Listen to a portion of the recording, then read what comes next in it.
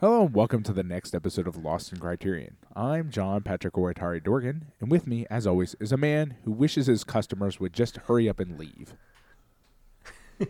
I am the Adam Glass, and like the last time you used that, well, I suppose unlike the last time you used that intro, though perhaps like it, and maybe we just didn't read it, I think explicitly in this film, it is meant to be commentary on the class dynamics at play in this conversation. I believe it probably, it was in the last one too. Let's be very clear here. In the last I think one it was, and we just didn't talk about it or think about it really like that. Whatever movie that was, I don't remember. That one was just so jam-packed with stuff, if memory serves, that like it was kind of like overwhelming to deal with.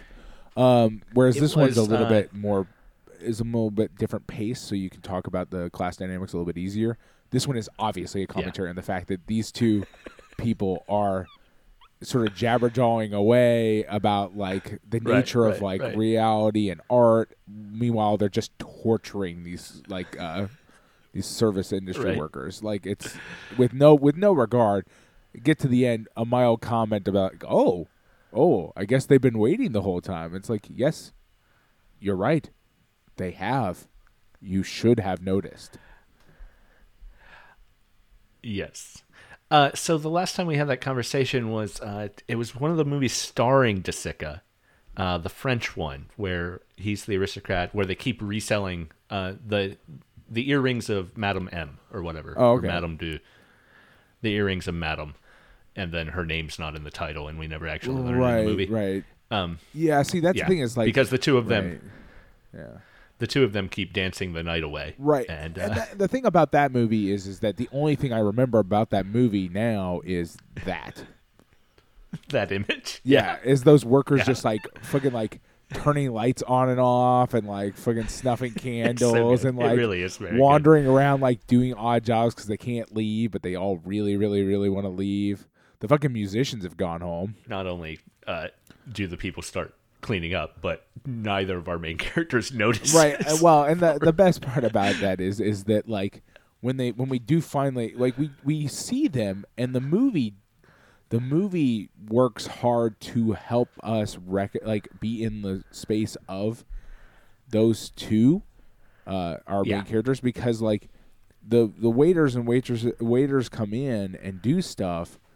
And you, like, for just a brief moment in my head, I'm like, oh, like, they're like, this guy's annoyed. Like, but, like, we don't spend any time on it, much like the characters do not, so that when it finally comes to fruition at the end, it's like, it's still kind of a surprise to the audience that, like, oh, shit, like, we, the audience included, were assholes to these people.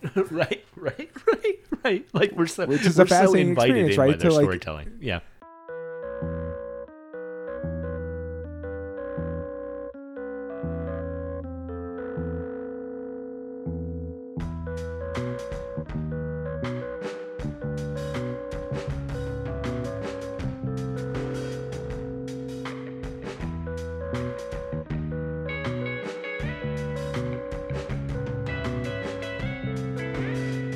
Pat, before we get much more into the movie, because I am excited to talk about this. Yeah. I do want to talk about our Patreon for a second. Patreon.com/LostInCriterion. Over there, you can help keep us going and get some bonus content. Oh, yeah. Just $1 a month. You get access to bonus episodes that are on non-Criterion films, and we let our supporters vote for what those episodes are going to be. Put together a list, and users get to vote on them. But one choice on that list is always, no matter what the theme is, always Kazam, the 1996 children's movie starring Shaquille O'Neal. The only movie in existence that fits all criteria, all categories. Yes. Yeah. The perfect movie. It fits in any bucket you can imagine. It is the movie. From where all other movies are like derived. all these so many directors have spent so much time and energy trying to find it, and there it was all along. Right. In 1996, it's starring Shaq. Yep. But that's $1 a month, and we've watched a lot of really great movies over there with that too. Dog Day Afternoon, the Americanization of Emily. We've watched some not so great movies over there too, like let's think of one: Kicking and Screaming, the Will Ferrell Kicking and Screaming. Not a great movie, but yeah, all for $1 a month. You can get access to those bonus episodes. You can vote on what they're going to be. You get access just to us, so you can suggest lists if you like, suggest bonus episodes we should do. And usually, if a user suggests the list, we'll also invite that person on, assuming timing can work out, to be on the episode. So you can buy your way onto the podcast if you want. No, that sounds so good. You describe it in such a cold and calculating way. No, it's not that's like capitalism, that. baby. It's not like that at all. It is very much like that. Don't let Pat get you confused. I don't know. A little above the $1 mark, we have our next tier up for people who want to help us a little bit, but maybe themselves can't afford to help us too much, and we greatly appreciate them sending us this money. $5 is that level, and we like to thank those people on air. So thank you so much to Chris Otto, Eric Coronado, and Stephen Goldmeyer, our current $5 supporters. Thank you very much. A little above that, we do something that I think is very special. Pat makes a piece of art based on one of the movies we watched recently. Usually, or I get that sometimes I have printed a up. brain, some sort of weird brain fart, and make it about a movie that like hasn't been on the stream yet. Oops. The episode hadn't come out yet. It happens once in a while. Yeah. Anyway, Pat makes a piece of art based on one of the movies we watched recently, and I get that. I can't talk either. You should just give Pat up. makes a piece of art. No, Pat, we have to keep going. Pat makes a piece of art based on one of the movies we watched recently, and I get that printed up on a postcard, write a little thank you note, and mail that off to our $10 and above supporters. Thank you so much to those folks: Jason Westhaver, Michael McGrath, Adam Speakerman, and Patrick Yako. Thank you to all our supporters, thank you to our listeners. Again, if you want to support us, head over to patreon.com/LostInCriterion. If you want to check out those postcards, though, you can head over to redbubble.com and search for Lost in Criterion. You can not only see the postcards, you can also buy some of the older ones if you like. If you that's should. Something that tickles your fancy. Christmas you should, cards, and plenty of people have bought them, actually. They're very good. Pat, this week we are going back to one of our favorite directors, Louis Malle. We have seen some really great films from him. Most recently, we watched The Lovers, one of his earlier films. But we've also seen Elevator to the Gallows. We've seen a lot of his work after this one. Well, actually, no. Just Au revoir les enfants is the only one after this we've and seen. I think I we misspoke. pretty much have universally liked everything we've seen. I mean, I may be speaking out of turn because my memory is bad, as we've talked about. But like, I feel like everything we've seen has been. We've liked everything Malle that we've encountered, right? Pretty much. Right. Well, there was the I think Murmur of the Heart, the very first of the World War II movies. Right. We Is that the did one not about, connect like, with a lot. Is that the one about the like how, like sort of the sort of radicalization of the person who joined? No, that's Le Comme Lucien, Okay. and that one I think we really Right, liked. that's what I was trying to Murmur of think the Heart was the one about the little boy and his mother at the sanitarium, and they, if I remember correctly, they have a sexual encounter together. Oh, right. yeah. Oh, yeah. Okay.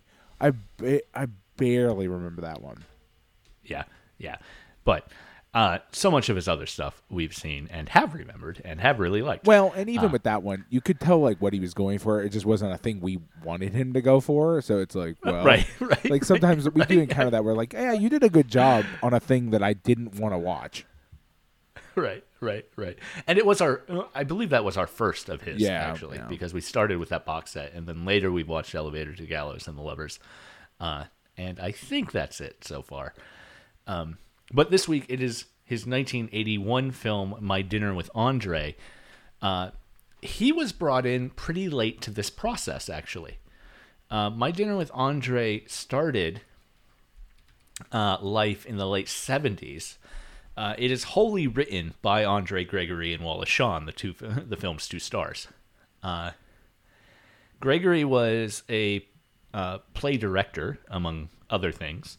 Wallace Shawn was an actor who wanted to be a playwright and had a fantastic fear of succeeding, by his own words, basically.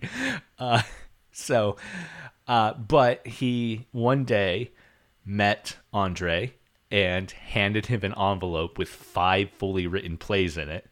And then Andre called him back like 6 months later and said, "Hey, we should be friends." Right. And they became friends. And they started. Andre Gregory was working on his memoirs, I suppose, and telling a lot of stories about things that had happened to him. And Wallace Shawn essentially thought, "Hey, we should make this into a stage play of 2 guys just having a conversation." And then they more or less realized that it wasn't going to work as a stage play. Yeah. The version of the script they had when Malle came on to direct, which had essentially come to existing with, basically they would meet every day, or every so often, Andre and Wally. They would meet, and it doesn't help that both of them have 2 first names, does it? Wallace Shawn and Andre Gregory. No, it's but really, anyway, yeah.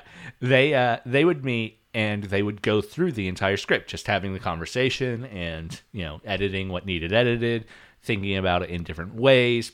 They'd set different tasks for themselves or different settings. They'd run through it one day as if they were prisoners in Alcatraz. Right. They'd run through it one day, under different circumstances. So when they brought Malle on, the script was for a 3-hour movie. Right. Yeah. And Malle talked them down to 2 hours. off that ledge. Talked Shawn down. Let's be clear, because he was the playwright here. Right. And there's a bonus feature on the DVD that is independent conversations of Andre Gregory and Wallace Shawn talking to Noah Baumbach. And it's fun. There's some interesting stuff in it. But one of the most interesting things is Wallace Shawn saying that he fought Louis Malle on these cuts. And even the shooting script was a 2-hour script, and the film is only an hour 40-some minutes. Right. So Malle also edited, about 15 minutes out, and Wallace Shawn says he fought him on that, and he's like, and he says to Malle's credit, he liked me enough as an actor that I came back and worked with him again, but he didn't like me as a screenwriter. Right. And you can see in their relationship, he does not act as screenwriter for Louis Malle again. And Wallace Shawn is very, the interviews were done in 2009, so he's looking back with 30 years gone too, right? Right. So he's also saying, I had what standing did I have as a guy who had never written anything successful to talk to Louis Malle like that? Well, I mean, yeah, that is a statement that is something to think about, but also you wrote it, you have a, I get it. In hindsight, he may be is not happy with that, but right. You wrote the but thing, also right? interesting. You feel interestingly enough, Malle, they didn't find Malle. Malle found them. Okay. He had somehow gotten the script from a mutual friend and read it and loved it and called Wallace Shawn. Oh, interesting. Who thought he was joking, thought it was a prank. Malle did say that they got the script part down, and they decided, all right, well, let's try and figure it out. Let's go to a restaurant and have dinner and run through the script. And Malle was there for that dinner. And apparently Malle's one note at the end of that was, can we not do this over a meal? Eating's bad. don't Well, don't they eat while solved you're that talking. problem by just not eating. Yeah. Well, Wally does eat. Yeah, I know. Actually, But you I can see. actually, that's some of my But favorite yes. part of it. Actually, like it's fascinating because I don't know. I'm really kind of curious about the nature of this movie in a lot of ways because well, number one, it turns out it's pretty impeccably acted, at least by Wallace Shawn, because you buy into the supposition that this is just an impromptu conversation that they're having, like Right. completely. Right. Like until you told me that, I did not know. I assumed they had a vague outline, but it appears that they just had a like actual shooting script, which is interesting in and of But itself to learn. but they had over an hour's more material. Right. So right.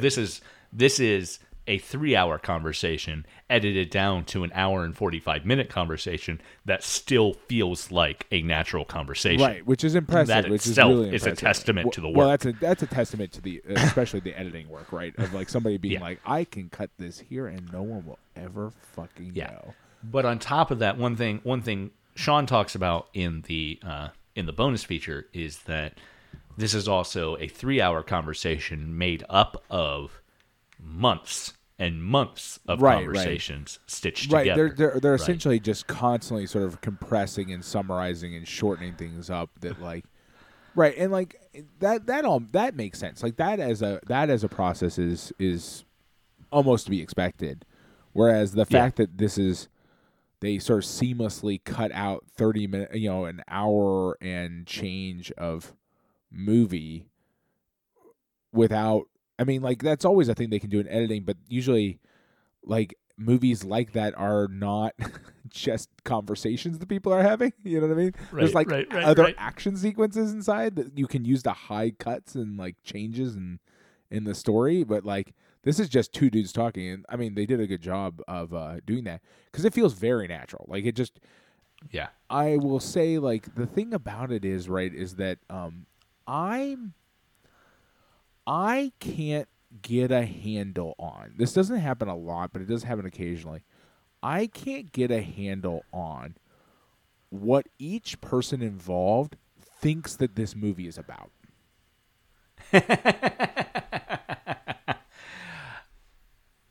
Well, that is okay. I will say I have a deep respect for Wallace Shawn. I think he's fantastic. I agree. He is. No arguments here. It is always a delight to see him. I walked in the other day, got home, and my roommate was watching Clueless. I'd completely forgotten that Wallace Shawn plays the history teacher in Clueless, and he's amazing because Wallace Shawn is just the history classes in just Clueless are just wonderfully ridiculous scenes to begin with. And him as the exasperated teacher is wonderful.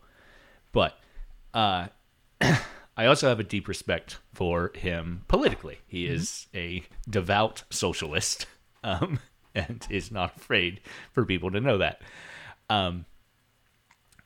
So if I rely a little too heavily on what he says the movie is about, forgive me, because I do have a respect for the man. I understand that.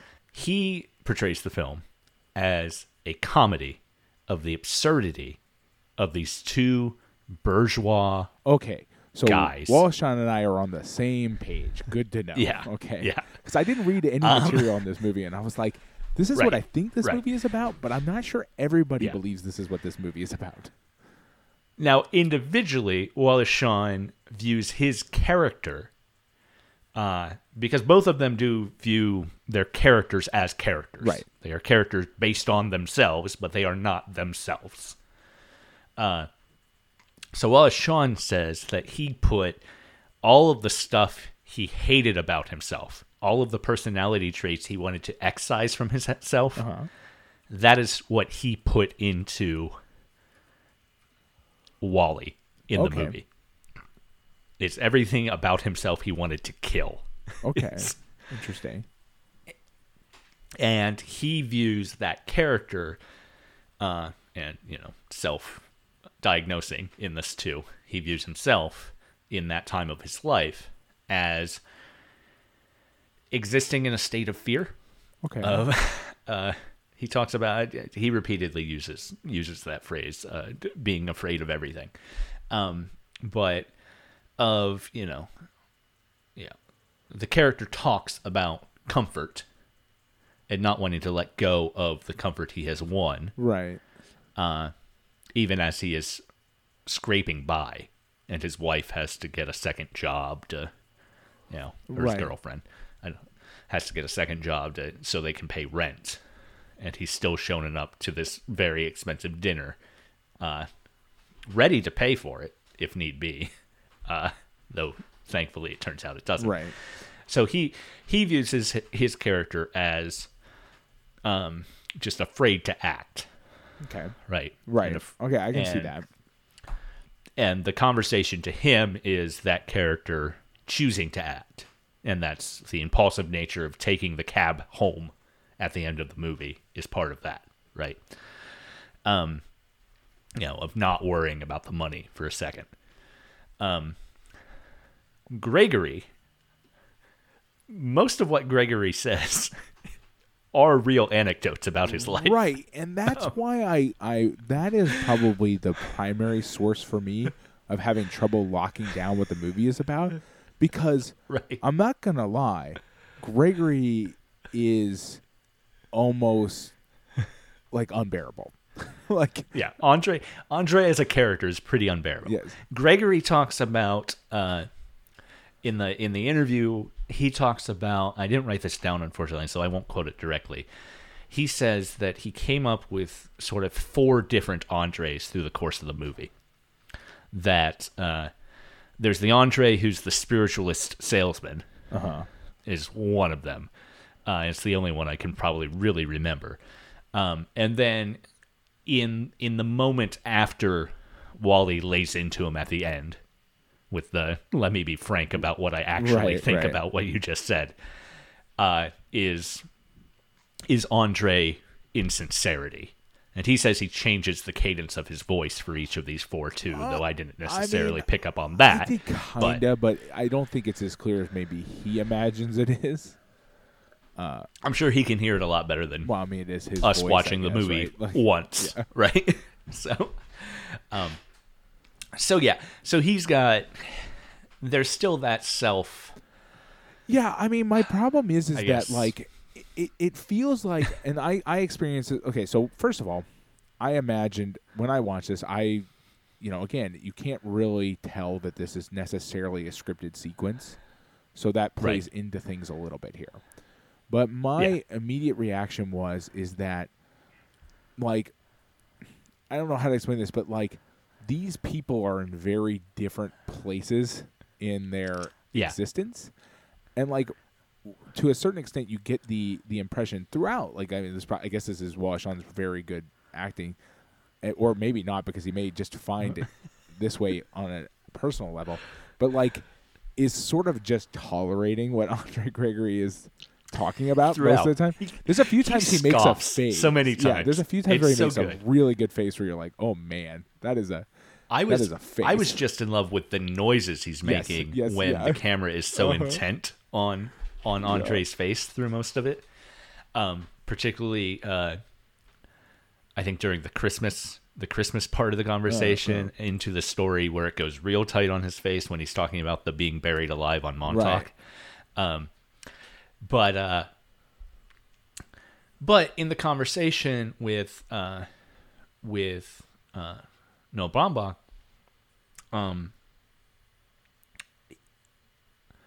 Noah does bring up the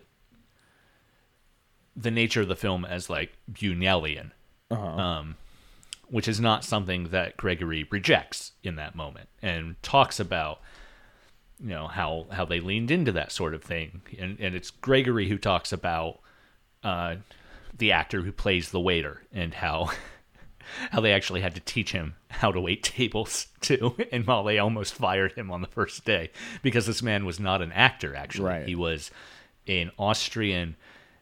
In the 1930s, he had been an Austrian film distributor who fled to the U.S. when the Nazis came to power, and basically never worked outright in the film industry, and ended up as an archivist at MoMA is where they found him. Wow. Okay. And they were looking for a guy. They were looking for a guy to play the actor, and somebody suggested, "Oh, I know this guy who's got a really, really eccentric look about him, a really interesting face. Yeah. Who could play your actor?" I mean, the And they person was decided to not hire him. wrong. The guy is right. extremely memorable in terms of his actual physical appearance. Yeah, and he's like giant. Yeah. I mean, even compared to the fact that he is standing while the other two characters are sitting, he is a tall person. Well, which actually it works in a really, that whole thing actually works in a really fascinating way, because it's like to put in just an enormous person that these two and the audience consequentially do not notice, essentially, at all, is a fascinating thing to like prove your point about like the movie, you know, like in the end it's like, oh yeah, like somehow we were and you know, didn't notice this person.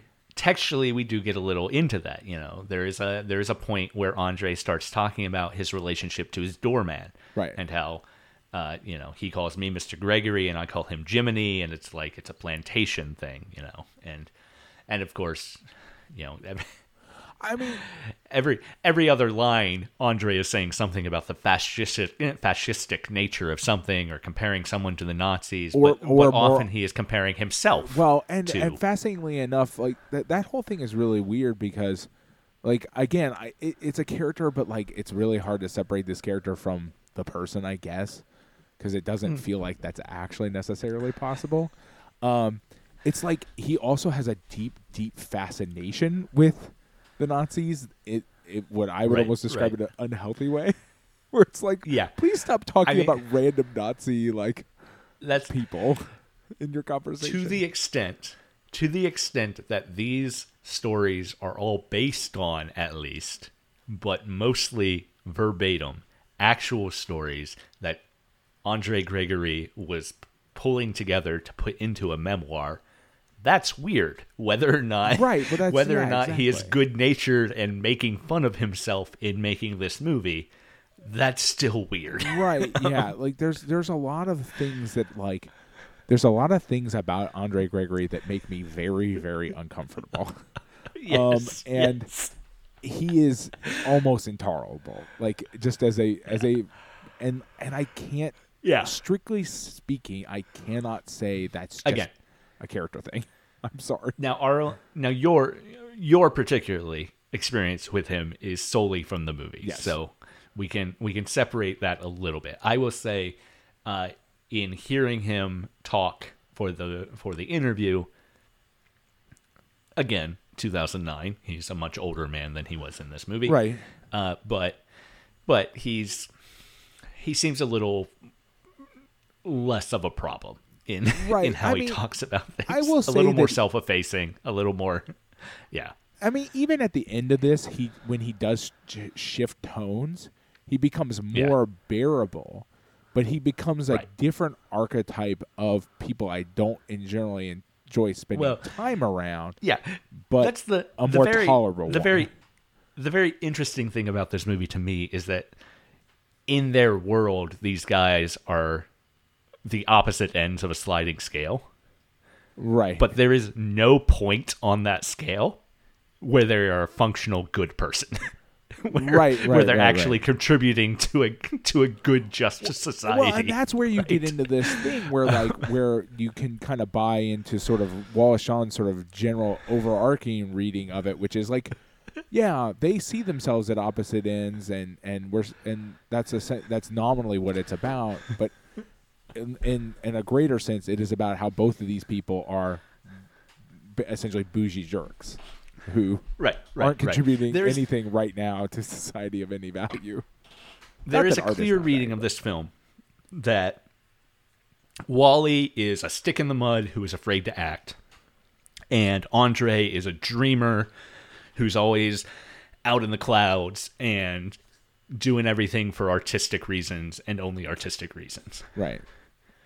Neither of those are a political life. Right. Not in themselves. And particularly, I feel like Wallace Shawn, in what I've heard him say about the movie, is interested in the unspoken politicality. And the movie itself is in how we see, and even in text, hear Andre talk about their relationship to working class people. Right. And Well, I love the waiter's little intrusions that are very realistic, but also just the fact that he's in the background polishing a spoon at one point while Andre is talking about, whatever, getting buried alive at Halloween or whatever. Right. Well, exactly.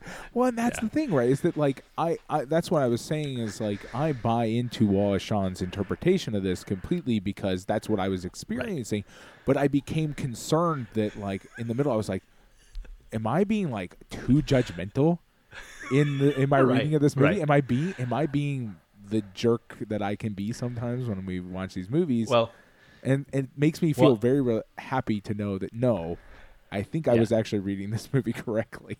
As it turns out, at least one of the authors of this work did have something akin to that view of the work. Right. Maybe not necessarily while it was being made, but certainly after it was made. Well, yeah, and of course we can't know contemporaneously like what the like. Right. We'll never right. know what he was thinking. He won't even know what he was thinking actually when he was doing that. Right. Right. Like that's impossible to know.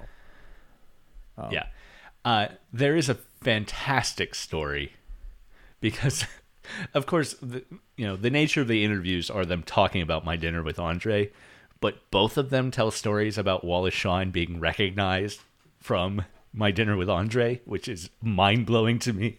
Of all the things someone might run up to Wallace Shawn on the street and say, hey, I know you. The big answer is obviously Princess Bride. Why anyone would choose anything else, I don't know. But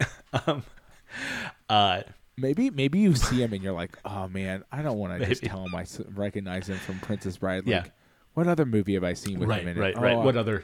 I know he was in My Dinner with Andre, but I've never seen it or something like that. Right. Well, the one story Gregory tells, which is phenomenal, and it's when he gets done talking about the waiter, actually, the guy who played the waiter.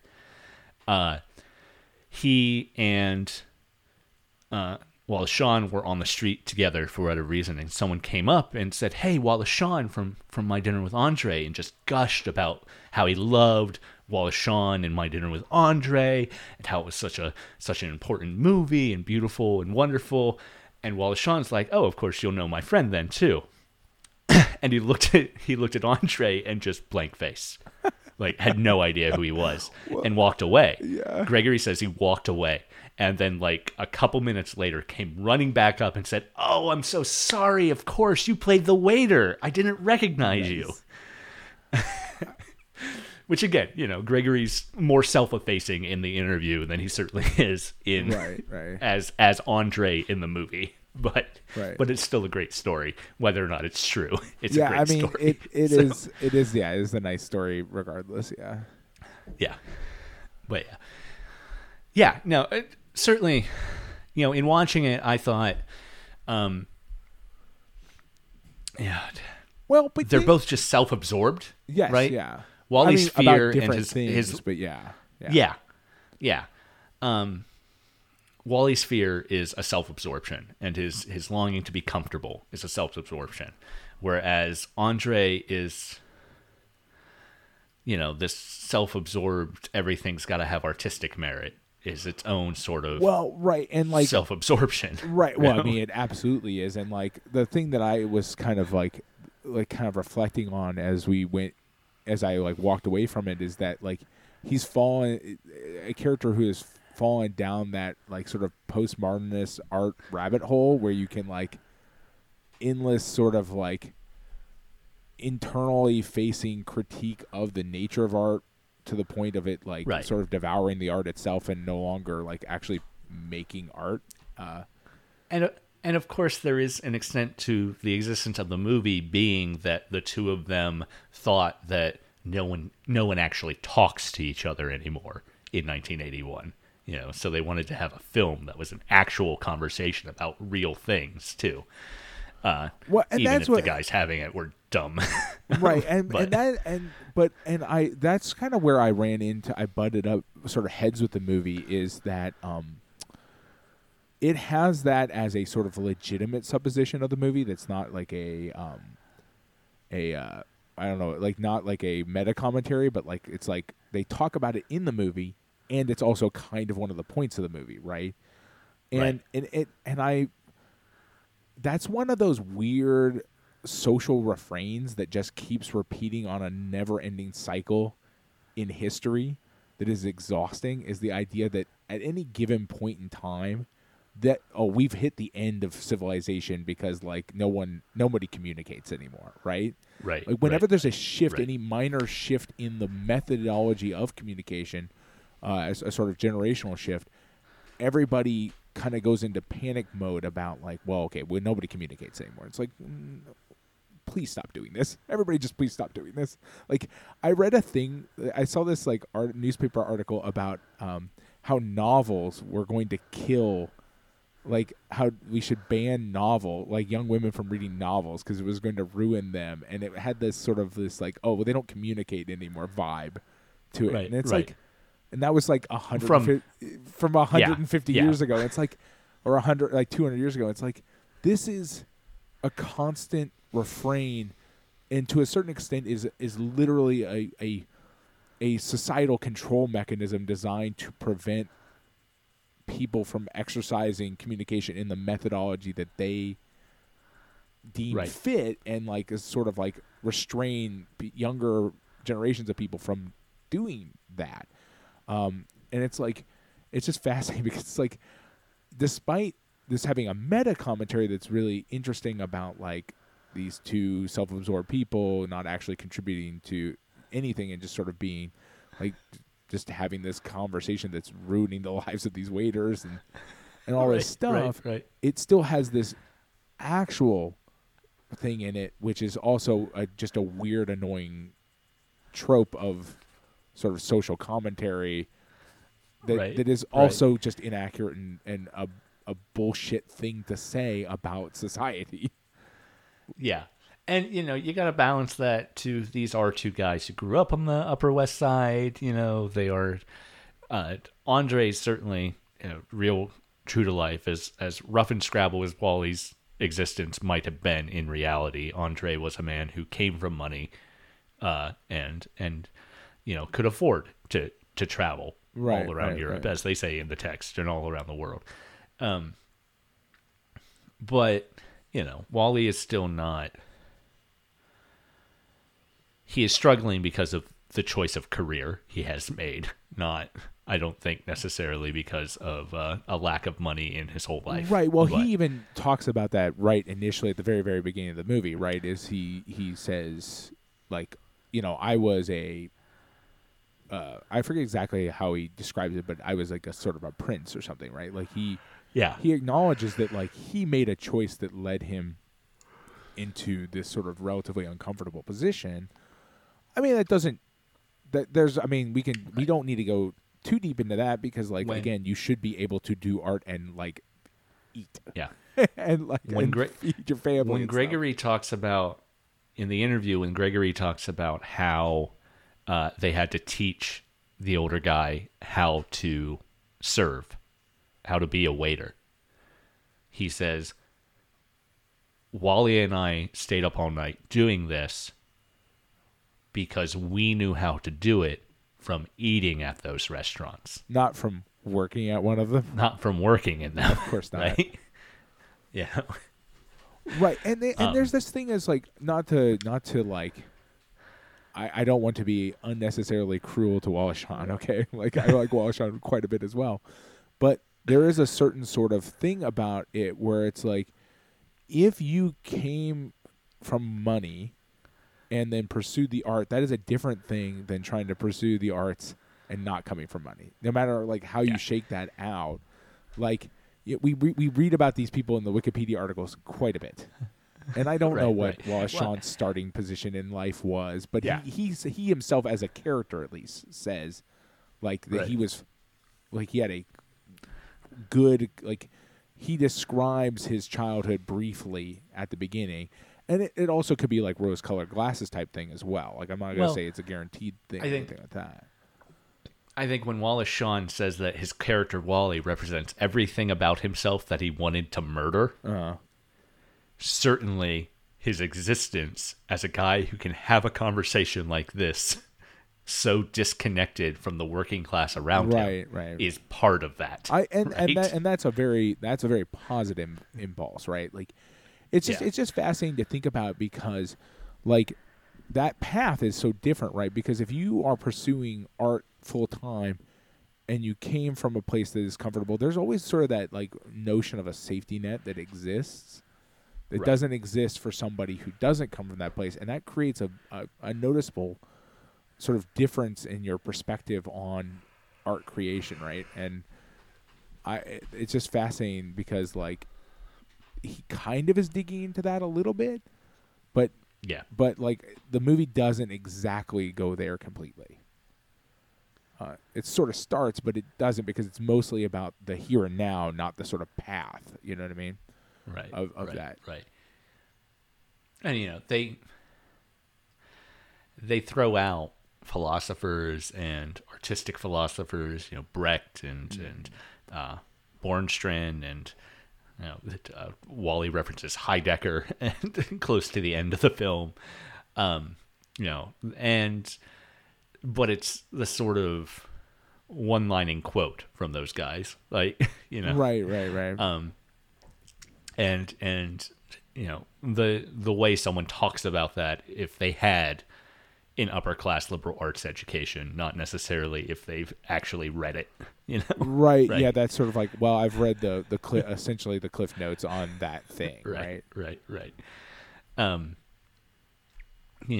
As far as there is the real aspect of Andre's view that the world is an Orwellian nightmare, and he says, Bjornstrand says there's no hope for it, and the Findhorn commune, the Scottish commune he keeps talking about, is somewhere where they believe there is an escape for modern life.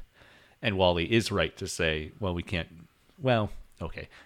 is maybe not right to say we can't just reject all of Western civilization and go back because it's a very Western chauvinist thing that he says in that moment. Well, they have quite a few sort of very Western chauvinist parts of this conversation where they and that's an entire other aspect of these characters in their self-absorption, is a cultural self-absorption, right? Yeah, absolutely true.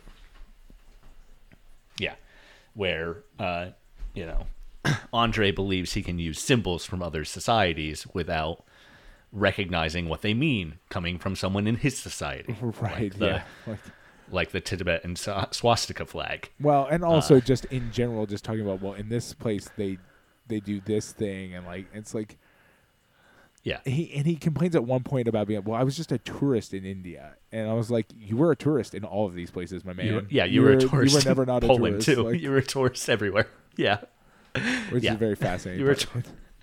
I mean, honestly, you were a tourist in Montauk too. So whatever. Yeah. But yeah.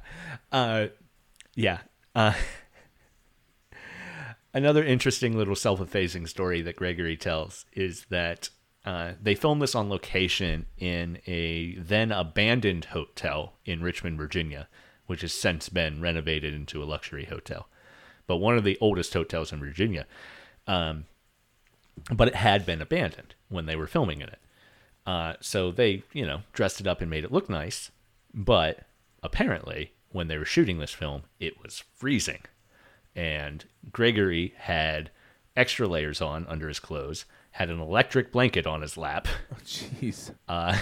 And was taking shots of cognac between takes. But the electric blanket he brings up and says, ironically, given the conversation about the electric blanket that happens in the movie, of comfort versus artistic merit, this is a man who is making the sort of the pinnacle of American art house films, and also had his own electric blanket on his lap the entire time he was shooting. Right. So. You know, so it's it is what it is, but it's also right, right. It's hard knowing more about Wallace Shawn's politics in general. I find it harder to get a read on Andre, and knowing what Wallace Shawn has said, particularly about this character, I find it harder to get a read on Andre, since I have that text from the author in Wally's case. Well, and that's the thing, right? Is since they are co-authors, you run into this really serious problem of like, you never know, and this is true of any sort of collaborative effort. Like, did they see it the same way? And and again, we'll never know. It's impossible to know. But like, at least the feel of it is maybe not. Yeah. They gave a co-interview, I guess, to Roger Ebert, who that I haven't read, but is referenced in the Wikipedia page, where I guess, in denying that they are playing themselves, since they are playing characters based on themselves, you get that extra layer. They say that they would remake the film and swap the characters just to prove their point that they're not playing themselves. I think that's undermined by what Wallace then says in this Noah Baumbach thing. Right. That this is a character that was everything about himself that he hated. Well, that's the thing is, like, that's, I think, where we get into a real sort of that's where my sort of, because we don't know enough about Andre's character, it's like,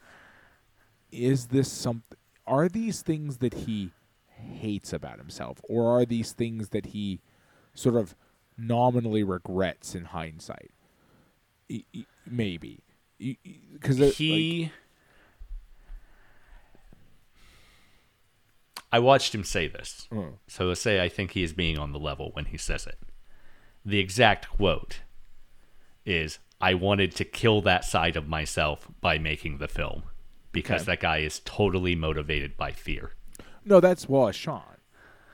That's Wallace Shawn talking about the character. Right. I'm talking about Andre Gregory's character. Oh, I'm sorry. Andre, his motivations in like the way he, like, this is a character. So Wallace Shawn made a character based on himself in specifically the things that he thinks are bad about himself. Right. Which is a very specific motivation, which I can get behind. It's very, like, it tracks with what I see in his character on screen. Like you say that, and it's like, oh, this all very much makes sense. It's much harder to get a read on Andre Gregory, and what the part that this is in as much as this character is based on him. How does he feel about that person that he is, the part of him that he has extracted and put on screen? Right. Because, like, and this can just be the result of the fact that, like, the character of the two, I find Wallace Shawn's character more sympathetic. They're both still, bad, generally speaking. But, like, Andre Gregory's character is essentially in no way sympathetic, like, to your average person, right? Like, it's just like, this character is borderline just one of the worst people you could imagine. Right. And it's like, okay, well, that's not him, but, like, how much of it is based on him and how does he feel about that person is important. Right. And Wally's character is not sympathetic per se. No, it's easier to put yourself in his shoes than it is to put yourself in Andre Gregory's shoes. I'll say this. I think it's easier for you to put yourself in Wally's shoes. I am sympathetic to Wally, certainly, but I also think there are ways in which, in our relationship, you are the Wally and I am the Andre. Okay. I'm curious because I don't think you've ever flown to India for no damn reason. But I have not, and certainly not. I certainly don't mean that to the extent of Andre, but I can talk about a lot of things that happen in my life of spiritual significance that you would say, oh, that's just coincidence or right off. And I can recognize that's coincidence I can see that too. I mean, I can see that part. I'm talking more in the fact that, like, I perhaps because my brain has been almost entirely co-opted by like class politics. Yeah. Like Wallace Shawn at least is a kind of person that I can like fully like understand. Yeah. Like problematic, but I can understand. I basically mentally can't even comprehend a person who can just do the things that Andre Gregory describes. Right, certainly. You know what I mean? Like, it breaks my brain to think that person... I know that person exists. I know that there are lots of those people on Turns Earth. out a lot of those people exist, yeah. But, like, they are not the majority of human beings walking this Earth by any stretch of the imagination. And they are... And, like, it is still to this day a thing I have trouble when it, like, comes down sort of brass tacks being like, yeah, that's, like, a kind of person, huh? There's just people who can, like, blow off for, like, 3 years or whatever and go do dumb shit and abandon their families. Like, that's a person. That's, like, real. And, you know, I get into it in sort of the same way with the artistic end of things and thinking about there are really people who do the sorts of like the Hive or whatever that they right. Well, I do too, but I basically I made the mentally segregate that off into like I don't need to think about this anymore because like whatever like and then like his sort of supposition that like the character supposition again this is a character nominally that is like a like pure true art is a really I love it whenever you get into that kind of like that kind of deep like what is art sort of like well I mean this is art and it's like well yeah the thing that like you can experience and like Wall even digs into that which is like even though his character is not like necessarily a role model or something even he's like well wait this is bullshit. You have to go fly to like fucking Poland and have this singular personal art experience. Yeah. Well, you know, think about the improv nature of, say, Cassavetes or of the artistic commune stuff that pops up in Makavejev's Sweet Movie or the other one, I think maybe more than Sweet Movie. But, you know, just this also belief that pure improv impulse art is a rejection of bourgeois you know of even though it is in many iterations just the epitome of bourgeois right well and again it's hard to know in the grand scheme of things how much the movie is functionally aware of that how much individual people involved in the movie are aware of that but the idea that like it's a rejection of bougie art that like the thing that you can only do if you're not even a member of the bourgeoisie but very specifically a high like on the high end of that scale. And I don't want to say only and I don't want to throw either of the two directors I actually named into that group necessarily because I think they actually did create something very interesting in what they were doing. Obviously, Makavejev is just portraying someone doing that, not actually making it necessarily, but it was something he respected in what was happening there. Also, Makavejev maybe shouldn't have respected it, and we talked about that in those episodes. As interesting as he is, he should have been interested in other things. But with Cassavetes particularly, I think about the improv nature of much of his work, at least his early stuff. Well, right, but when you get into shadows but when you get into the like, it's still improv done for mass, or at least semi-mass consumption, which is a different thing than like when you get audience like consumption. Yeah, like when you get into like this, it's like.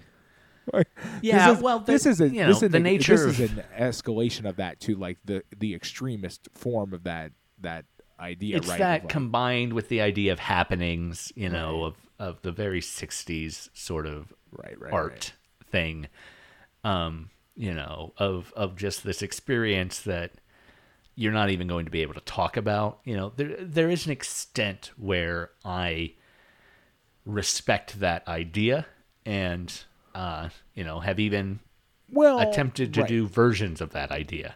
But I do not have the money to do an interesting version of that idea. And my problem is not with that as a form of personal expression. My problem with that is there is a tendency, and we see this as a result of certain periods, because this is also very cyclical in sort of history and art history. This, like, you see this happen in the 1800s too, and like there's been many iterations of this kind of the 60s was not the first time this horse rode into town.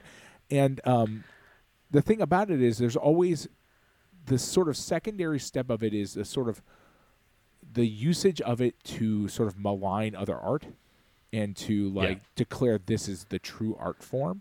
Where it gets really problematic. The thing itself is not in its nature that troublesome, right, or problematic, really. Like if that gives you, if you find good, beneficial, personal, like, artistic merit in it, doing it yourself, there's no problem. It's when you start to declaratively decide that this is art and that's not, is where you run into where I and many people find it problematic, right? Yeah. It's like, oh, well, this is true art. And it's like, well, okay, come on, man. Like, there's other true art in this world. Well, one of the interesting things in Gregory's real life is that they actually met while Gregory was directing this really avant-garde Alice in Wonderland, where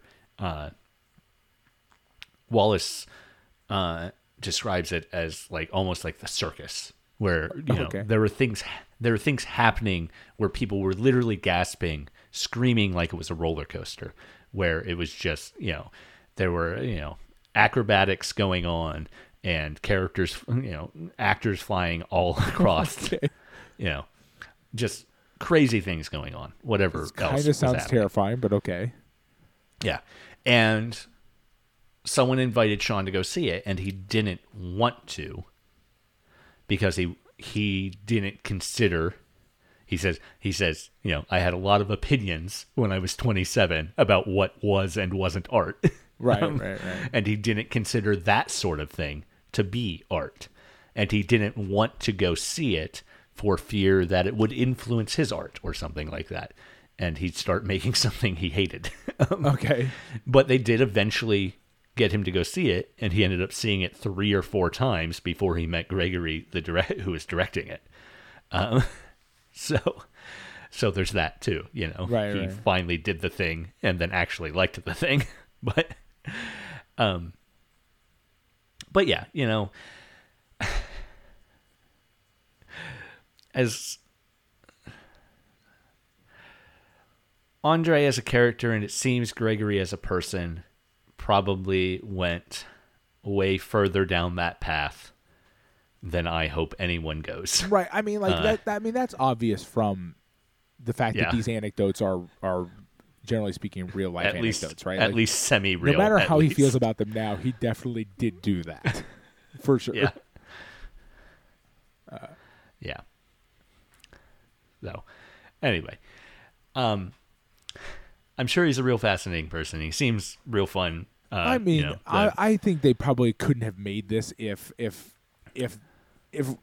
obviously he can't be as bad as the character, and like the character even has a turn towards the end that, like, right. I don't think it's as dramatic as the actor himself says it is, but there is a noticeable. That's actually another big problem of the reading of these two as extremes, is that each of them learns a little from the other in the third act, and pulls. Andre gets a little more grounded, and Wally gets a little more impulsive, and it implies this third way middle ground that they should both be working toward, which again, which is not actually where either of them needs to be. Yes, it's very fascinating. Right. Without a political nature of the film. Well, it's not.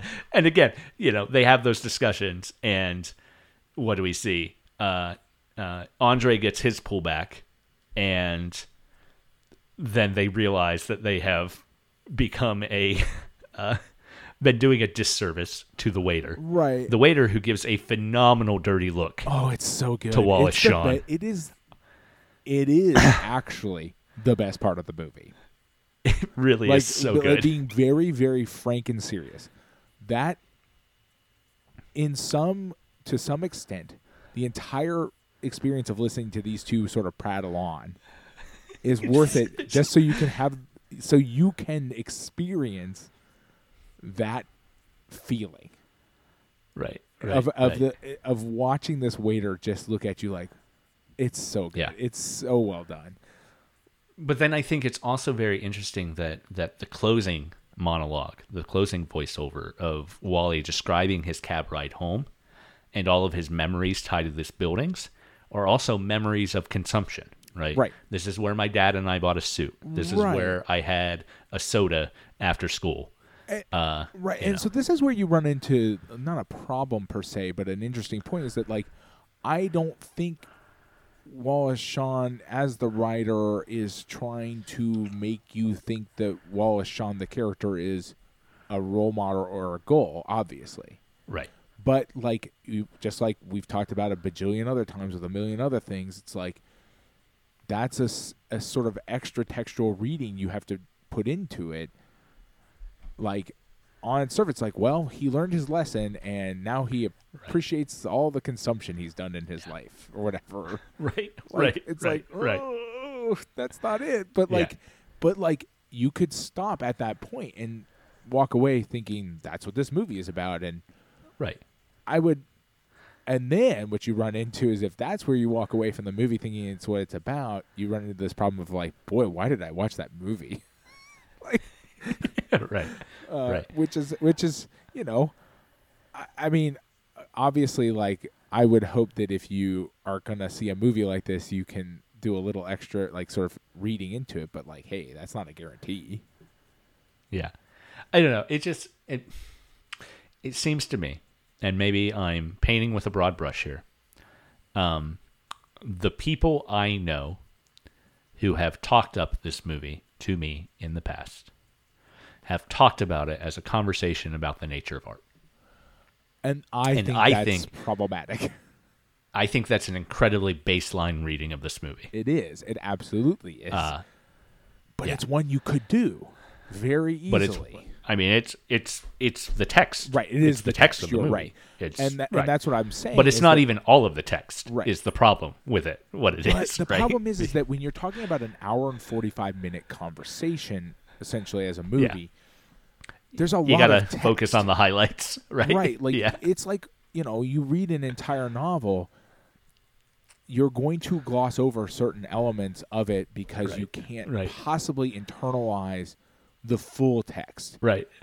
And the problem is that as the writer and the director, the job is to try to focus the audience's attention on the things that are like what you consider the important parts of it, right? Right. And I'm not 100% sure that the movie is actually successful at doing that here, except for the last scene. Well, I mean, the waiter scene. The entire last sequence, from the pan out to the rest of the restaurant, right? Yeah. To him glaring at that's what I meant. Wally. That's what I meant. Is that like that's the. But the problem is you've gone through an hour and 40 minutes of it. So by the time you get to that, there's also the risk that, like, your audience has a sort of, like, textual reading fatigue, and so they've internalized this is about the nature of art and have missed the.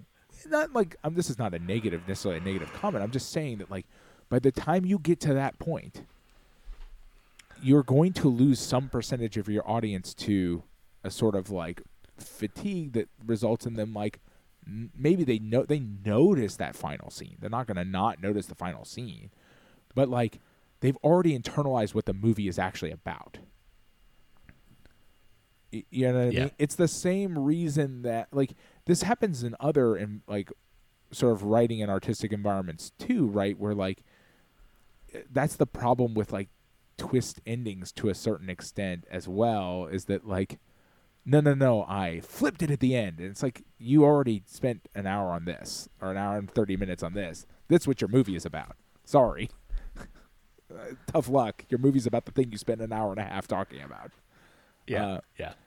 Now, mind you, like, you have Wallace Shawn's character scoffing at Andre Gregory's character, but he's still coming from, it's scoffing, but still from the wrong place to a certain extent, right? So it's like, because again, we talked about like neither of these characters are people you want to emulate. Right. So like the problem is you kind of to a certain extent, I wonder if there's no way around it. There's no right answer or something like that. It's like I don't know how you make the sort of extra textual reading of it clear earlier without sort of ruining your own ending as well, right? Yeah. Because you really need that waiter to just give the dirtiest fucking look in the world. And like, and it to hit hard. Like the benefit, the reason it works is because it hits real hard because you as the audience are like, oh shit, we've been bad. We've been real bad people for like an hour and 45 minutes or whatever. Like the amount that you as an audience can like sort of internalize that is important. One of the things, and then it's just I don't know how you get around that artistically. I don't know that there is necessarily an answer. Just some percentage. It's the war movie problem, right? Like some percentage of your audience is going to be like, oh, that's I learned the lesson that this movie's trying to teach me. Yeah. Well, it's very interesting to me then that me appear to have learned the lesson that Wallace Shawn at least wanted you to learn from this movie. Right, so. But I learned it in a way that was fascinating to me, that made me scared, which is like, do I hate these people and I shouldn't? Yes. Which is an experience I have in a lot of movies. This is a thing I go through a lot. It's like, I don't like any of the people I'm watching, but like, am I supposed to like them? And as it turns out this time, maybe not. Ping pong, I was right on the nose, I think. But like, it's always a scary experience. Like whenever we watch a movie and I'm like, oh, I don't like any of these characters, and then we're gonna like have our recording. I'm like, am I gonna like make a statement that is wildly out of sync with the rest of the universe? And everybody's gonna be like, what's wrong with you? Like, why do you hate people? It's like, well, I do, but I don't also, and like, I don't like characters a lot. I'm very judgmental of characters because I feel like that's what their place is, that characters exist so I can judge them in a way I can't judge normal people. Yeah. Because like characters aren't real. People are real. I have to have sympathy for people. I don't have to have sympathy for characters I don't like because they're not real people. It's true. So remember, these are characters, not real people. And that's where that was the problem, right? Is that like it's like, are these real people? Am I judging real human beings for how bad they are? Like, I don't like this. I feel much better now. There you go.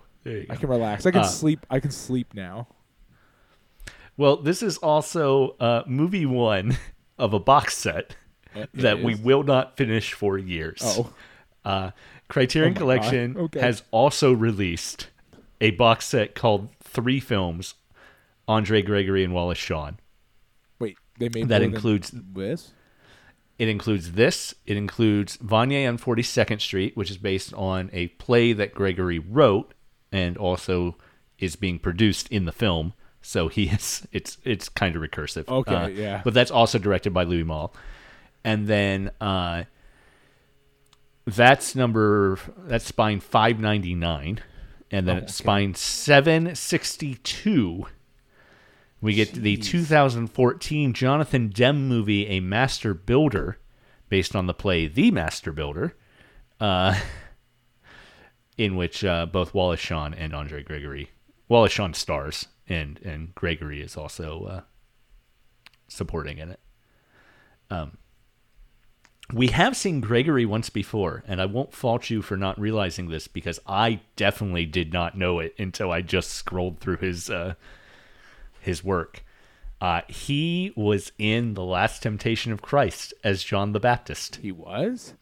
Yeah, would not be able. I mean, John the Baptist, scraggly beard, wilderness guy. You know. Well, so essentially, the photo he shares in the during this movie. Right.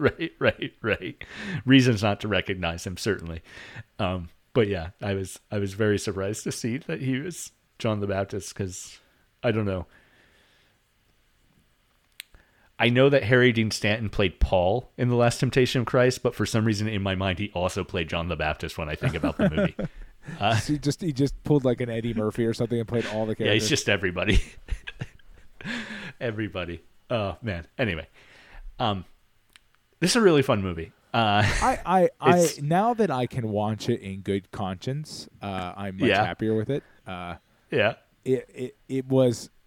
I didn't dislike it when I was watching it. Let me be very clear here. Right. I was uncomfortable with how I felt about what appeared to be real human beings on screen and their Right. ideas, Right. and Right. knowing that they are doing a thing makes it a Yeah. little bit easier. Yeah. They are doing a thing. What that thing is Well, may be different to different people, but they are doing a individuals, thing. yes. But like, at Yeah. least I can feel like I'm not judging a real person, Yeah. in a really harsh way. Well, next week we enter into a very long film, which I did not realize was quite as long as it is until about 2 weeks ago. So I'm glad I caught it before this moment. Yeah. The Human Condition is actually three 3-hour films that came out between 1959 and 1961, directed by Masaki Kobayashi, and all starring Tatsui Nakadai. Very interested to see him again, particularly because one of the last times we saw him, we apparently disparaged him. Not the last time we saw him. I think in context, we were making a very specific statement. We will talk more about this next week, definitely. We have to defend a recent ourselves. comment. A recent comment on our website took us to task for how we described Nakadai in. Oh goodness, what episode was it? I don't know. I can't we remember what talked about movie it, it but was. I don't internalize most of the things It was- that I say. I believe or it was. do. I believe it was Ron. Yeah, I think so. Yeah. It was a Kurosawa post. Yeah, I think it's Ron. Yeah, because yeah. that's where he doesn't. It's not Mifune, and we Yeah, comment yeah. on that. Yes, that is the nature of the comment. But we'll get into more about that next week when we issue our formal apology. Yeah, when we issue our formal apology, and I die on this hill. Anyway, it should be interesting. It's a trilogy of films about a Japanese pacifist and socialist as he tries to survive during World War II era Japan. Yeah, I mean, it sounds very interesting. It sounds very it's interesting and very long. 3-hour films, so like, Yeah. Yeah. Essentially made as a single 9-hour, 39-minute film. It is broken apart into 3 different movies: No Greater Love, Road to Eternity, and A Soldier's Prayer. And we'll be watching all 3 of those over the course of the next 3 weeks. We are breaking it down, despite the fact that Criterion presents this as a single spine number of the entire 9-hour, 39-minute movie. We'll be taking 3 episodes to talk about it because we actually like to be able to focus and pay attention to the things we're doing. No, and I want to be able to give this movie what it needs, right, not try to we talk don't need about be 10 beholden- hours of material. We've talked about this before. Our format is this format needs to work for us, not the other way around. Right. So definitely looking forward to that. But this week was My Dinner with Andre, directed by Louis Malle from 1981. Fun little movie as well. Definitely interesting. Definitely glad I watched it. Surprised I haven't watched it before, actually. I don't know why I haven't, but this was my first experience with it. Yeah. But yeah, a great conversation pitting humanism versus spiritualism, and both of them are wrong. Right. That's an interesting description of this movie, yeah. What if everybody Something on like screen were wrong? Except for the waiter, Yeah, except for the very annoyed waiter who also just doesn't wasn't really know how to wrong. wait tables. Or Anyway, alternatively, thank you these so people much for piss him listening. off and he doesn't want to wait tables properly. There we go. Anyway, thank you so much for listening. I am, as always, the Adam Glass. With me, as always, John Patrick Oitar-Dorgan, and we'll see you next week.